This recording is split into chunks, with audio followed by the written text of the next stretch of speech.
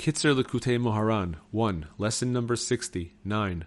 The granting of children to barren women is achieved by awakening people from their sleep.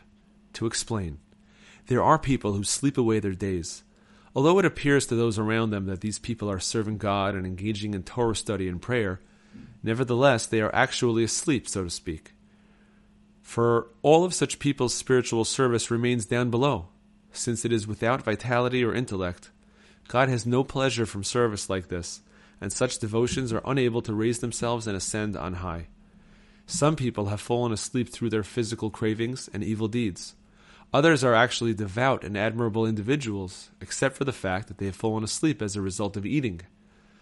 For sometimes when a person eats food that has not yet been refined for human consumption, he thereby loses his face, that is, his wisdom and his intellect. As in the verse, a person's wisdom illuminates his face, Ecclesiastes 8:1, and he falls into the aspect of sleep. See more in this lesson in Likutey Moharan. Such a person must be awakened from his sleep. But it is impossible for anyone to rouse him unless he first stirs on his own, since there must be some arousal from below.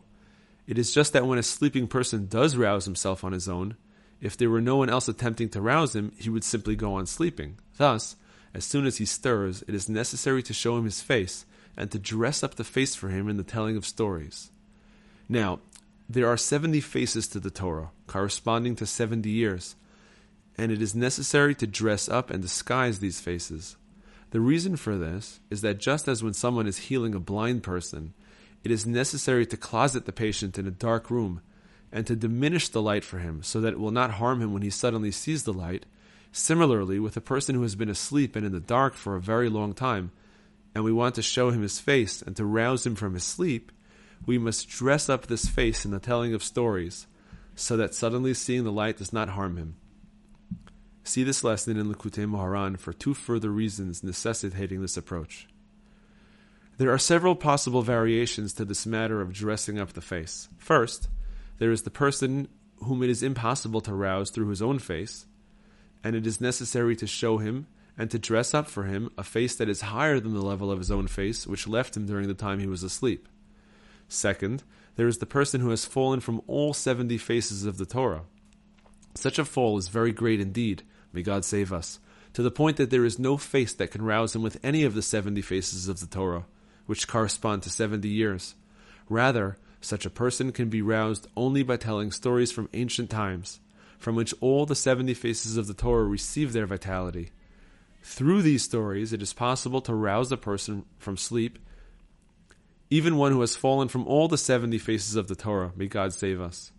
Fortunate is he who merits to come to a tzaddik like this, who can awaken him from his sleep with awesome spiritual rectifications like these, so that he does not waste his life in sleep, God forbid. This awakening from sleep, in turn, brings about the granting of children to barren women. For previously, when these people were asleep, they were deaf, in that they did not hear the exhortation and urging of the sage, and consequently they were unable to speak a single word before God. Since the term deaf, unless modified, refers to one who neither hears nor speaks, Terumot 1:2. But now, when the sage awakens the person and he hears the sage's words, he can then speak holy words before God.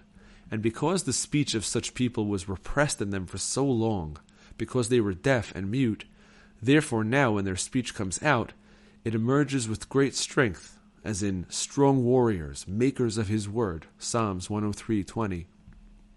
This strength then reaches their reproductive organs, as expressed in the verse, "My strength and the first fruit of my vigor," Genesis 49:3. A person must be certain, however, that the organs of speech are aligned with and close to the reproductive organs, namely the kidneys, so that the kidneys will be able to receive the strength of his speech. When this does occur, then his speech comes out with truth and sincerity, and not in the way described by the verse, "You are close to their mouths, but distant from their innermost parts," literally their kidneys, Jeremiah 12:2.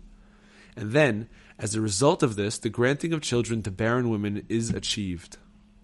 Thus, through the true tzaddik who awakens people from their sleep by telling stories of ancient times, the granting of children to barren women is achieved.